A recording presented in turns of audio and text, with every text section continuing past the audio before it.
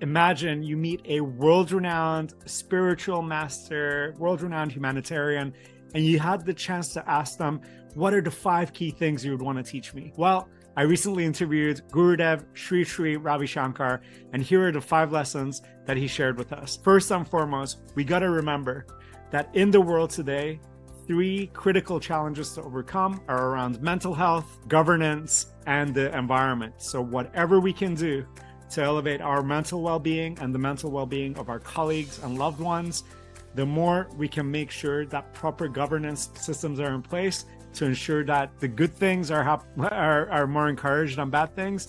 And finally, anything, of course, we can do about the environment, let's do it. Second, we got to get better at navigating setbacks. So whatever setbacks we may be facing, let's take a moment, let's take a breather, let's meditate, let's find a way in which we can slow ourselves down so that we can get back into making things happen and getting great success to materialize. Third, we have to actually take time out to recharge our spirit.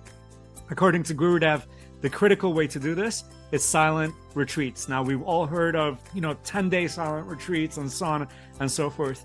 But if we can just carve out some time where no phones, no screens, no nothing, and no talking, we can go a few hours, half a day, a full day. According to Gurudev, this can have a life-changing impact on all of us. 4, we got to embrace diversity. We got to realize that all of us bring different things to the table. So if we really care about cohesion and collaboration and so forth, we got to make sure we find ways in which to bring the best out of other people and really enjoy that colorful collaboration that results from bringing very different people together. Finally, we have got to develop resilience, especially in the face of toxic individuals and toxic environments. So instead of calling people and labeling people toxic, let's really keep in mind the fact that if somebody had an illness, we wouldn't blame them for having the illness. They have an illness, so we got to deal with them in a way that takes account of the illness that they have. So if someone is super negative or certain things and behaviors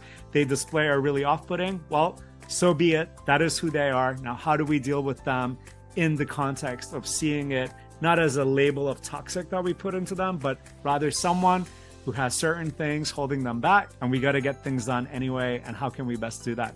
Highly encourage you to check out the full 60-minute interview with Gurudev, and all the full insights are available on ivy.com for your perusal at your convenience. Hope you enjoyed this, and I'll see you again soon.